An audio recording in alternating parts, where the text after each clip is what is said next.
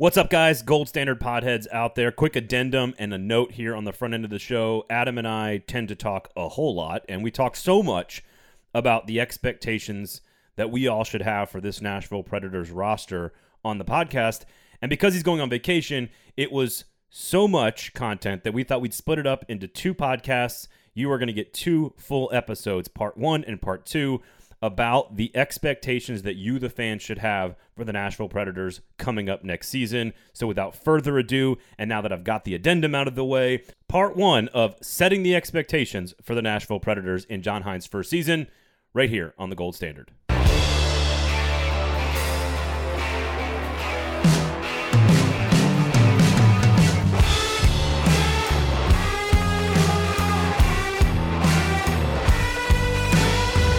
Welcome to the Gold Standard here on the 440 Sports Network, your Nashville Predators podcast. My name is Braden Gall. You can follow me on Twitter at Braden Gall. And I'm Adam Vingan, where you can follow me on Twitter at Adam Vingan. That is correct. And of course, make sure you rate, review, and subscribe the show. Share and tell everybody about the product. That's how we grow this thing.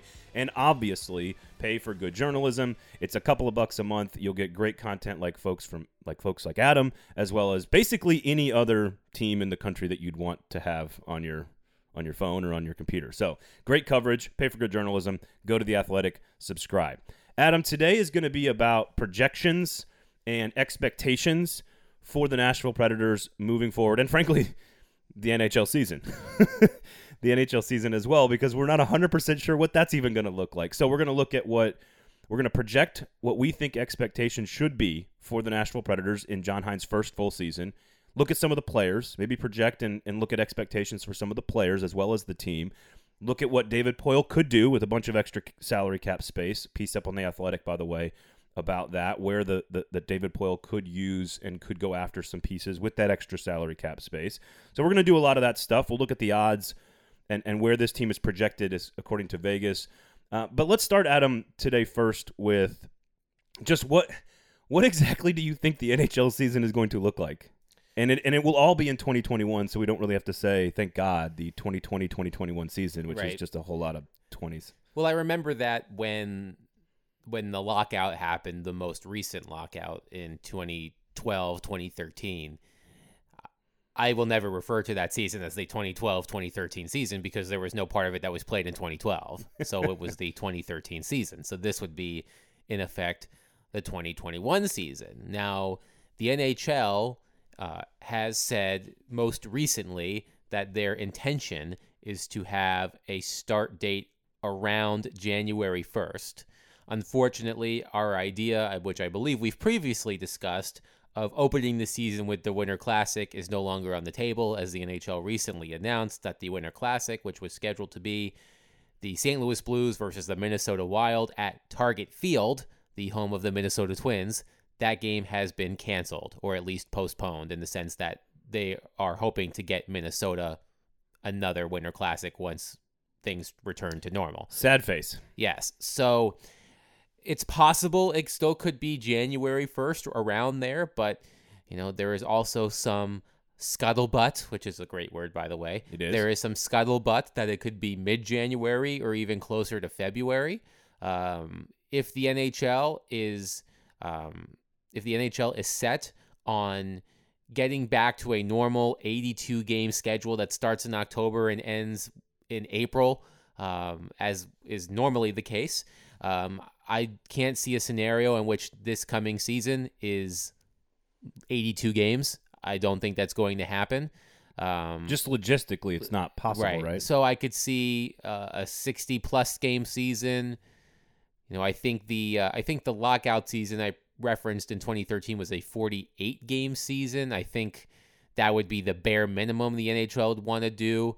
I think somewhere between 55 and 60 games seems reasonable if they want to get the season done and the Stanley Cup awarded in the summer, whether in June or July. So it's hard to say, and even we don't even know what the divisions might look like. I mean, there has been talk of an all-Canadian division because of the travel restrictions between Canada and the United States. which would sort of cause it would cause a realignment of sorts, a more geographical realignment for this coming season. Welcome to the Western Conference, Carolina Hurricanes. I don't have the proposed divisions in front of me. To me that's the logical teams. Take all the southeastern teams and put them in with Nashville. Right. So move Nashville to the east, maybe. How about that? But I think they would. I think teams like Carolina, like Tampa, like Florida would be in the same division as Nashville. Right. I think they would want to minimize the amount of travel in terms of how far teams would have to go to play each other. So there are still a lot of questions as to what the season might look like. I think what we can say fairly definitively is that this will not be an 82-game season. This season will not look like a normal season. I think the earliest we could return to normal is the 2021-22 season. So it is still up in the air as to what next season will look like, or even when it's going to start, because January 1st is the target date, but first it was around December 1st, which was then moved to January 1st. So I think it's the same message for all sports fans in 2020, which is he who is flexible shall not be bent out of shape. And the hard out is an industry term, right? At the top of an hour of a radio show, when there's a hard out, meaning the show's going to go to break whether the host is talking or not. The hard out is the start of training camp next year, right? Like you said, that's the hard out. You can't move that one. If you want to get back to an 82-game season, you have to have all of that in place like normal. There is some wiggle room on the back end, like you said, June or July. You could push it a little bit, shorten the offseason a little bit, but not too much, because you want to give time for players to recover. And you've seen this, and this is sort of an aside here, but being in the locker room at the end of the Stanley Cup final, near the end of the Stanley Cup final, in the Predators locker room when they played Pittsburgh, the I don't know how to explain this. Like, the eyes are sunken in your face. Like, as a player, you can tell when a player has gone through 3 full rounds of the playoffs. Like, you can look them in their face and you can see how exhausted, how mentally and physically drained their bodies are. So they're professionals. They get paid millions of dollars. They should come back ready to go if they get a couple of months off. I get that. But I will say that's the first time I'd ever been I don't know how many Stanley Cup finals you've covered, Adam. Just one. But I've only covered one in my entire career, and that's the only time I've ever been in a locker room where I looked at, like, Ryan Ellis, and I was like, Ryan, like, now I know he obviously had a major injury that year. But I just was like, dude, you need to get some rest. You need to get some relaxation. So they just put their bodies through hell to get to that point. And so you got to give them some normalcy in the offseason. So I'm with you. 50, 60 games is fine. I have an asterisk in my head on next to everything in 2020, now maybe even 2021. So he who is flexible, my message to people would be, he who is flexible shall not be bent out of shape. And it will be interesting to see if the NHL implements a sort of soft bubble environment. I can't imagine, and I think it's not being considered, at least according to some of my national colleagues, of having similar bubble environments as they had during the postseason. That's just an untenable situation for a full regular season. Yeah. But I think there's this idea that there might be hub cities for each respective division, and that teams would come in, they'd stay for a couple weeks, they'd play their games, then they'd go home, maybe have a week off, practice, then go back out. So they wouldn't be locked down as they were during the postseason. But it's hard for me to imagine Bridgestone Arena being... I have a hard time imagining Bridgestone Arena being filled with any sort of fans in the immediate future. I know the NHL wants to have fans in the building as soon as they can, of course. And perhaps there's a situation like we've seen in the NFL where it starts with no fans, and then as things progress, maybe they add. And the big difference being one is indoors. It's a huge problem. Right. And right now, I'm not going to lie, I don't know how many people would go. Like, even if you had every ticket available and you could sell every ticket right now and the Preds were playing in a game, I don't think you would sell it out. And that's not a knock on the Preds. I just think that's where people's heads are at right now. Right. I personally, I mean, it's different for me, of course, being a working member of the press, but as a fan, personally, I would not feel comfortable attending a game indoors, even if NFL-style protocol is put into place, like limited capacity, no touch concessions, that kind of stuff. No touch concessions, mandatory face coverings. The idea that you sit with your group and then you're socially distanced from the next group. You're still inside. But you're still inside. It just doesn't seem like a good idea. Unfortunately, that might be construed as a political statement, which it clearly isn't. But I would not feel comfortable attending a game. And it sucks because I'm a sports fan too. Like, I, as a fan, enjoy going to sports.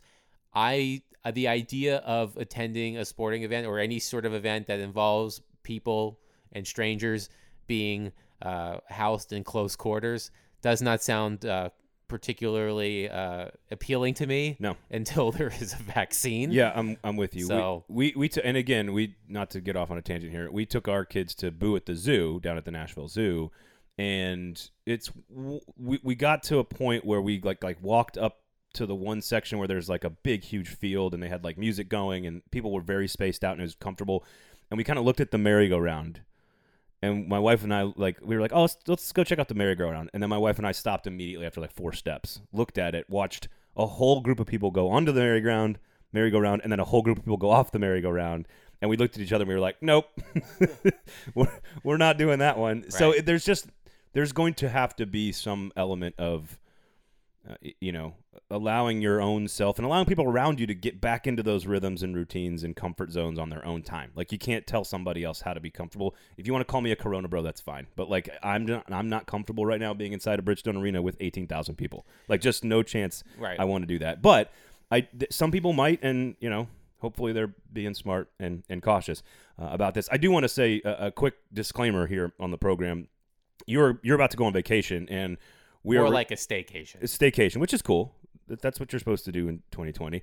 But you're doing that, and I want to make sure that by the time people hear this, all of our projections on what the season could be out of date. So I just want to make sure that people know that we're recording this the last week of October and that you're about to go on vacation, so that if the odds change or if the NHL announces something, that we've covered our asses, basically. Yes. Is what I want to do. It's all about covering your ass in this business. Yes, no question. So I do think it's important that early on in this conversation about next season that we make people aware that it's going to look very different. It's not going to look normal.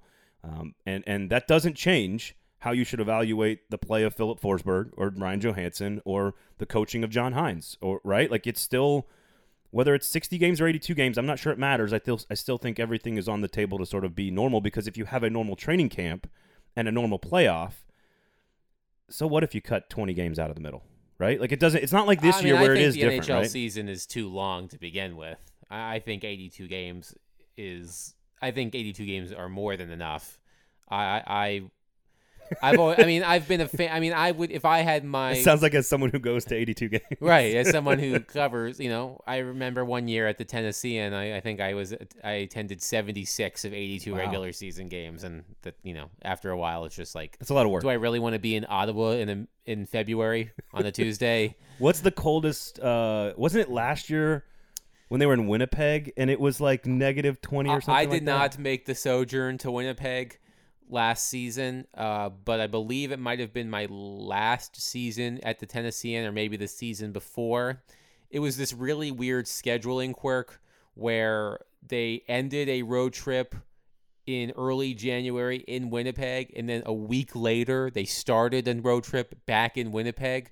So I was in Winnipeg on like consecutive Wednesdays or Thursdays in January, and it was like negative 10 Fahrenheit at night. Oof. And I made a short walk to dinner nearby the hotel that I like to stay at, and my face went numb after like 2 or 3 minutes. So Yikes. That's probably the coldest I have experienced. Something Tennesseans have no experience with, having to wrap their entire face to walk a couple of blocks down the street. Well, maybe it's because I've lived in the South long enough and don't expect those temperatures because I didn't wrap my face. Like I had a hat on. I had a hat on, but I didn't wrap my face. Yeah, you gotta go with the scarf, man. Well, plus you're like a hipster. You should have plenty of scarves. I'm not a scarf guy. But I did buy.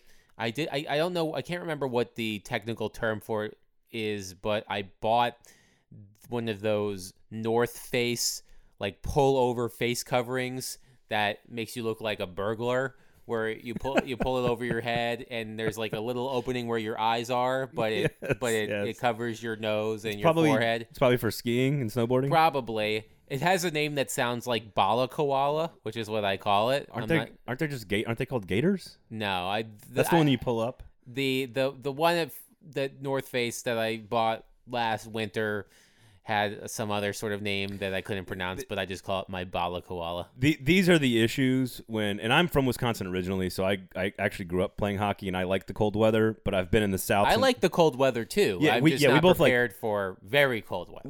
This is the problem though with two people who have been acclimated to the South and now have lived in the South for most of their life. Like I've lived in the South since I was 5 or 6 years old, and so I've now acclimated to it. And so this is where if we had, somebody who was like, born and raised in British Columbia, they would have all these names ready to go off the top of they'd have strategies. And this is where you have two guys that live in Nashville trying to talk about cold weather, where we just sort of don't have the same life experience as some of those guys from Canada. No, we do not. All right, so let's take a look at, and you can follow along, glance at the article on The Athletic before we get to actual expectations for the Nashville Predators in 2021, I should say. And what we expect from certain players, and we look at the odds. Before we do that, you wrote a piece and sort of in conjunction with a bunch of other people on the website at The Athletic about what the salary cap space could be like for the Predators and where they could find opportunity. Now, I'm not going to lie. I'm going to let you explain it all. But I saw the name Marchessault on there, and I immediately perked up because that's exciting to me. I don't know how reasonable it is to expect the Predators to make a big move like that to try to go get somebody that they can acquire cheap because they have cap space and other teams do not. So you can explain all of that, but I saw that name and I immediately thought, ooh, that could be fun. So the Predators so let's start from the beginning, of course. I want to go right to acquiring the scoring winger. That's what I want. My colleague at The Athletic, James Myrtle, based in Toronto, covers the Maple Leafs, but also functions as a national columnist from time to time, did a story recently where he broke down each team's salary cap situation and he put them into certain tiers.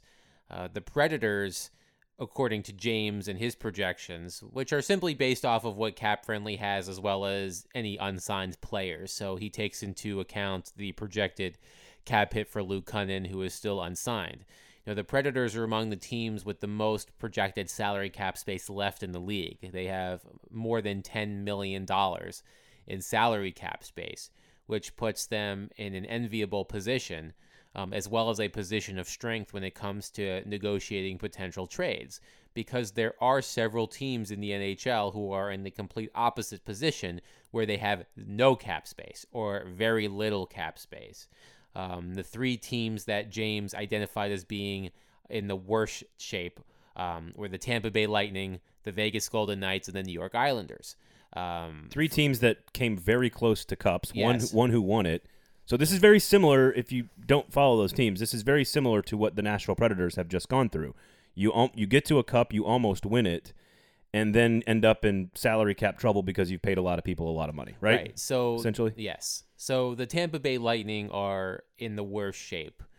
They have a lot of high salaried players, many of whom have trade protection of some kind, but they have multiple young players who need new contracts, particularly Anthony Cirelli and Mikhail Sergachev, who figure to be a significant part of the Lightning's future. So they are in a situation where they are going to need to shed salary, and they are going to have to get rid of players who are still productive and still popular among their fan base. Not a Kyle Turris right type player. You're talking about someone who's still good, but just too expensive. Right. So, for example, early on in the offseason, early on closing in, it wasn't early on in the offseason, but near the beginning of free agency, the Lightning placed Tyler Johnson on waivers. He has 4 years left on his contract with $5 million cap hit. They could find no takers for a trade, and he had trade protection, so they waived him. So no team was willing to take Tyler Johnson for free, basically free in the sense that they wouldn't have to give up an asset, but they would have to absorb his contract.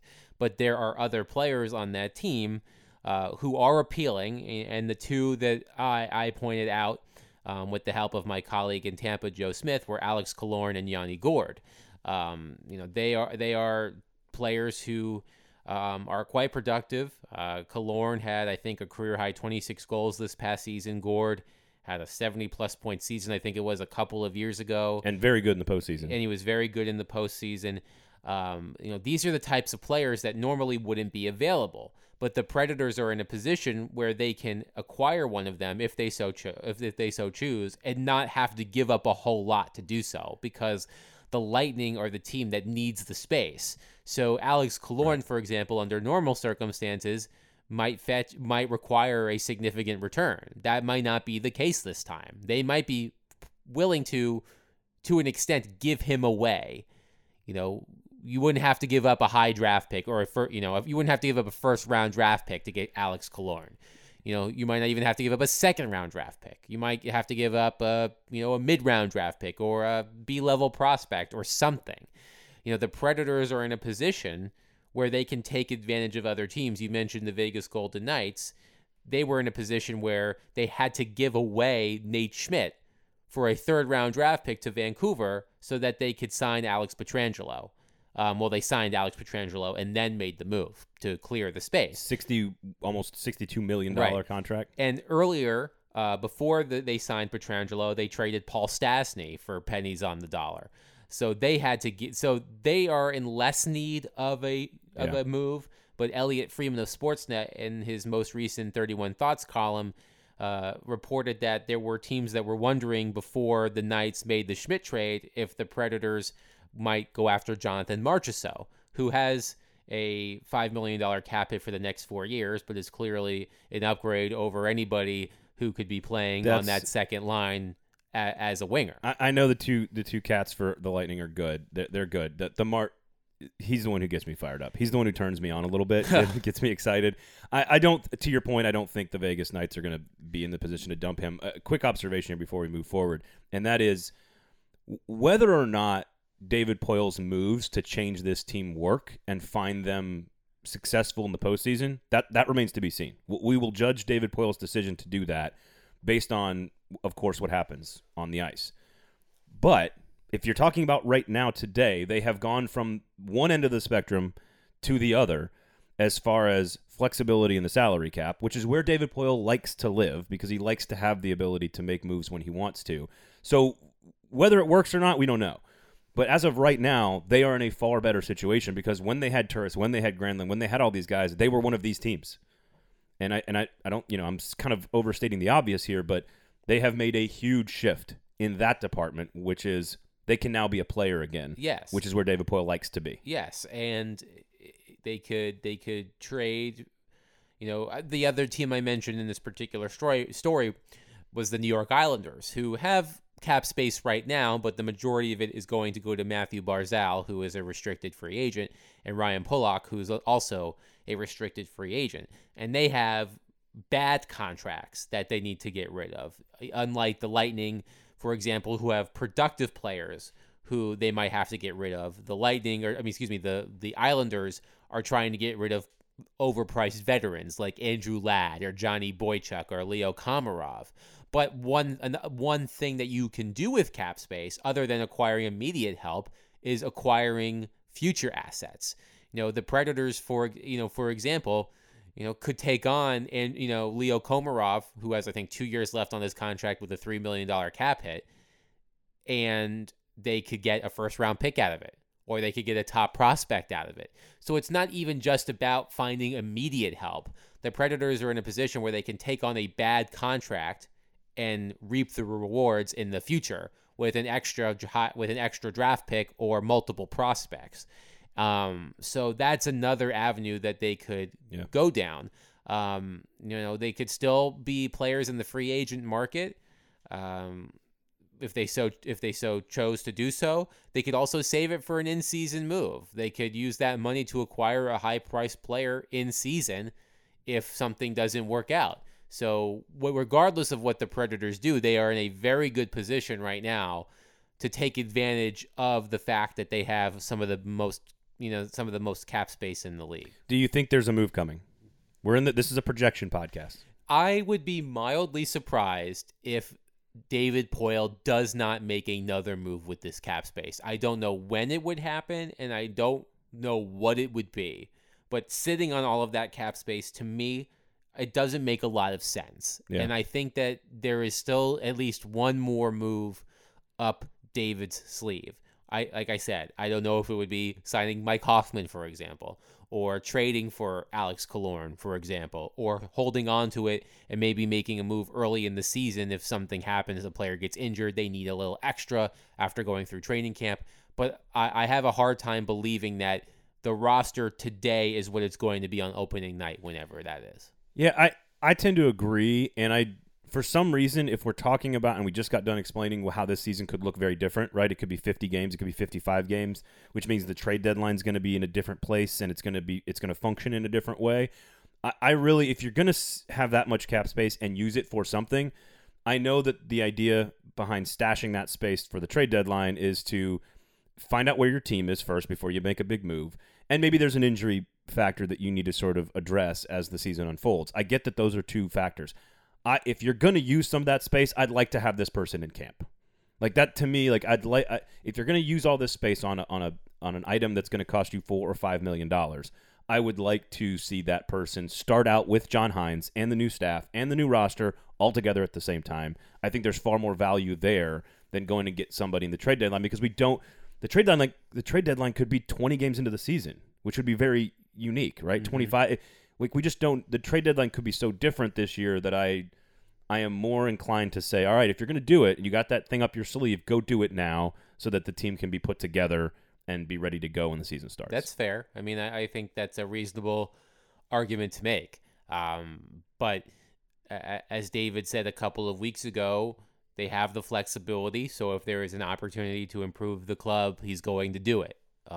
So that's why I believe that this war chest of cap space that he has is not going to just sit there.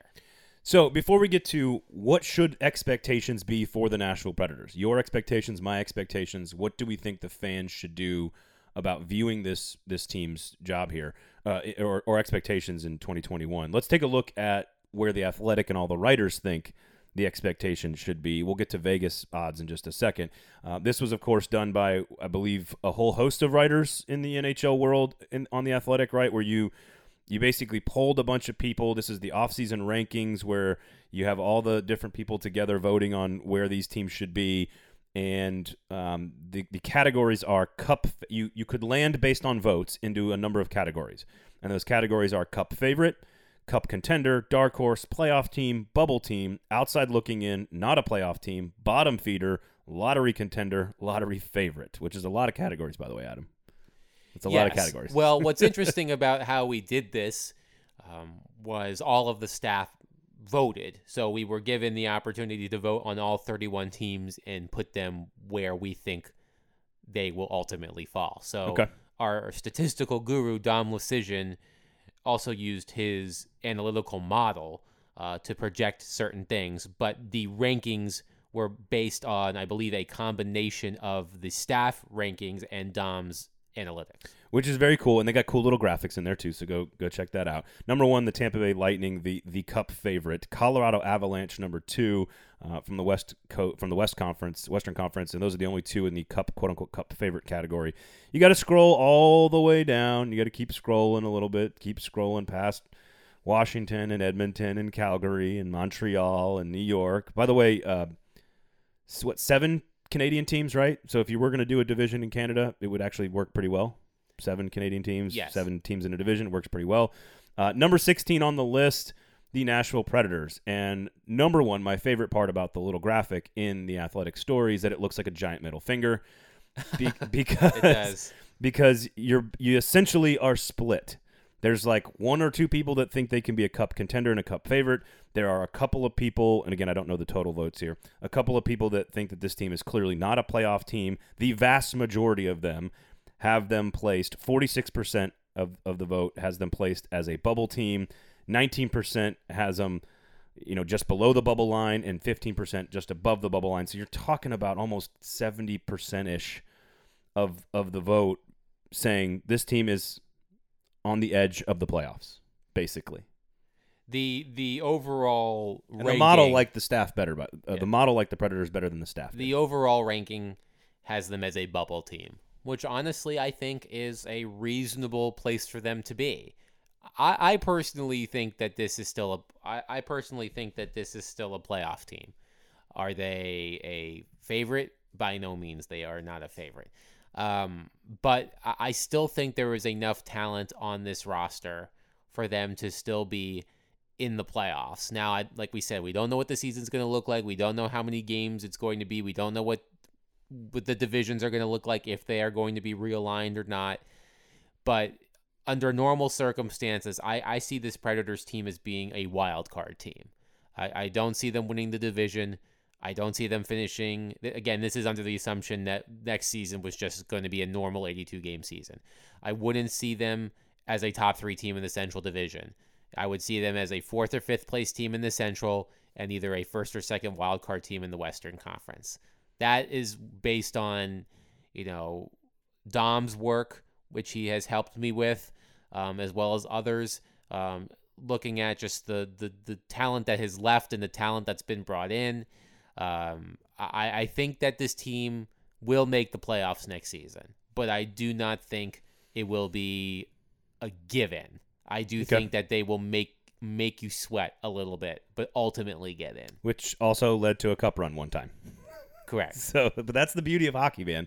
That is what makes hockey so much more fun, in my opinion, in the postseason than any other sport. Where and we've talked about it, all these other sports, you don't see the greatest team in regular season history get swept in the first round in other sports. It just doesn't happen. When the Patriots go undefeated, they go to the Super Bowl. When LeBron's in the playoffs, they go to the finals. When the Tampa Bay Lightning set a record for wins, they get swept by Columbus in the first round. That is the difference in the NHL, in my opinion, in the postseason and almost any other sport. Baseball has a little bit of that. But college basketball, everyone loves the Cinderellas. Guess what happens? They all lose in the second round or the third round. It's still Kentucky and Duke playing in the championship most of the time. So, again, the NHL's different. Vegas agrees with your model, Adam. Okay. Vegas, not the Golden Knights, although they do too because they're picked very highly in this ranking. But the gamblers, the odds makers, although I guess we could say people in Tennessee now since we can gamble in Tennessee, the odds makers are telling you that the Predators to win the Stanley Cup are plus 2,700. Again, we're recording this the last week of October, so those odds could change. But plus 2,700 makes them the 14th overall team, according to the Vegas odds, to win the Stanley Cup, and it makes them the 7th team, according to the Vegas odds, to be in the Western Conference, and it makes them the 4th team in the Central Division. Colorado number 1, Vegas number 2, St. Louis number 3, Dallas number 4, Edmonton 5, Calgary 6, Nashville 7, in order in the Western Conference. Do you have a problem with that order? I do not. And just to go back to the Athletics rankings, this is what Dom had to say, quote, "No one knows what the Nashville Predators are going to be this season, so it's only fitting they land right in the middle at 16th with a vote in 7, ! Different tiers. Answers were all over the board when it came to the Predators, but the consensus is right here on the bubble. Losing Craig Smith and Mikhail Granlund hurts the team's forward depth, though their back end has been shored up with the additions of Mark Borowiecki and Matt Benning on the third pair. Scoring will be a problem, but if Nashville can commit to stout defense, a playoff berth definitely feels plausible. The Predators will be in the mix." I don't think there's anything unfair about that. No, I think that this is a team that is going to win low-scoring, grind-them-out games. And we even saw that last season before the regular season was paused. I think under John Hynes, the Predators, from the time he was hired through the end of the regular season, had the most 1-goal wins in the NHL. Now, that doesn't mean 2-1 or 1-0. It could mean 4-3 or 5-4. But they had the most 1-goal wins in the league from the time that John Hynes was hired. Because I remember asking him about that in Montreal, which ended up being their last game of the regular season, that I asked him that morning, and he sort of chuckled and said, we're not trying to win every game by 1 goal. We would prefer not to win every game by 1 goal. But the 3-0s are nice. Yes, those are nice. The Predators, are going to win tight games.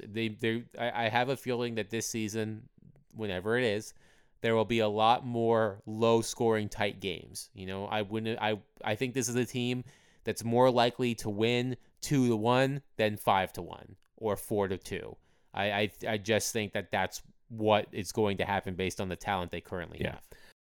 So we're going to put a pin in this conversation right there. That is the first half of our conversation. We have got a whole nother episode where we are going to go player by player and break down what we think expectations should be for players like Ryan Johansson, Matt Duchene, Philip Forsberg, Eeli Tolvanen, Dante Fabro, UC Saros. We're going to go player for player, and then we'll take a look at what we think this team, the Nashville Predators, needs to accomplish in 2021 in John Hynes' first season to be considered a success. But you got to wait until next week to get that episode because it was just so much content. We couldn't give it all to you this week, so we're going to give it to you next week. Thank you for listening to this episode, part 1. Please rate, review, and subscribe. Follow him on Twitter, Adam Vingan, at Adam Vingan. You can follow me, Braden Gall, at Braden Gall. Please pay for good journalism. Go subscribe to The Athletic. Until next week, where you're going to get part 2 of the Season Expectations podcast right here on the Gold Standard and the 440 Sports Network.